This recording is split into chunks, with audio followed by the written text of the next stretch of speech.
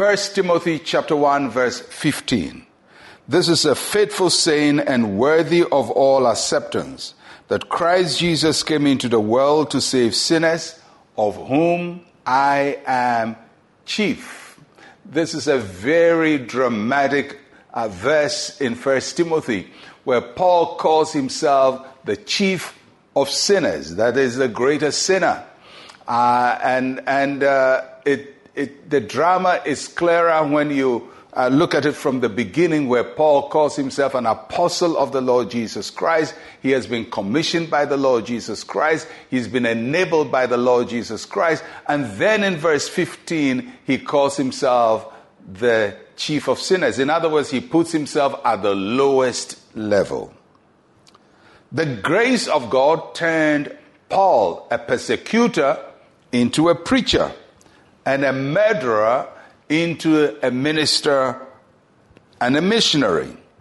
And so dramatic was the change in Paul's life when he encountered Christ that the Christians at that time did not believe his conversion. They thought it was a trick.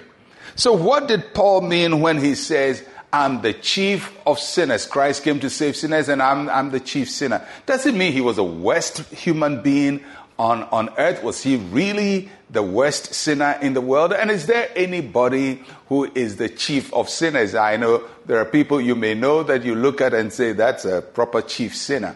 But is there really that?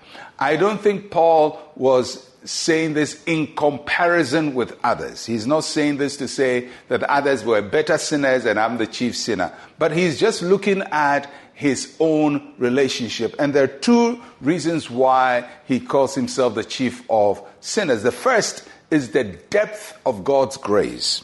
The depth of God's grace. Paul understood the depth of God's grace that saved him. Remember, he encountered Christ on the road to Damascus, and at that time, the gospel was not on his mind. Christ was not on his mind in terms of making Christ his Lord. He was going to persecute Christians. And then he had this supernatural encounter. He fell and he got saved. Nobody preached to him then, but he gave his life to Christ. Because prior to that, Paul had heard the gospel preached by Stephen. Stephen preached the gospel fully, but Paul did not believe in it. And actually consented for Stephen to be murdered. So he understood the gospel, but he didn't believe in it. But when Christ encountered him, he believed what he had heard and he got saved. And he understood that his salvation was purely the work of God's grace. God picked him when he was going in the opposite direction and he gave his life to Christ. So that is the depth of God's grace. He understood it. So that's why he called himself the chief of sinners, because he didn't deserve salvation. He had just been part of a murder of a Christian and he didn't deserve salvation, but God saved him. And the second reason was the depth of his gratitude. Paul was very grateful for his salvation. You know, many times Christians take their salvation for granted.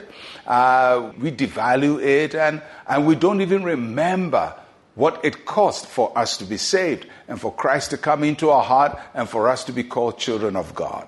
And if we can look at Paul, we can also have a depth of gratitude for our salvation and depth of gratitude for the grace of God.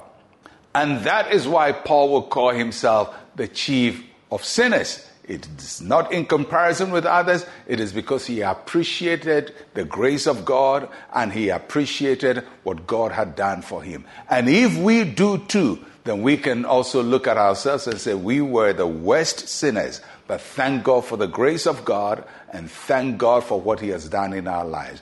Grace and gratitude is why Paul said what he said. Let us pray. Say with me, Heavenly Father, your grace found me and delivered me from all sin. I am grateful for your priceless gift of salvation. In Jesus' name, amen and amen. Thank God for the priceless gift of salvation. I am Pastor Mensa Otabil. Shalom, peace, and life to you.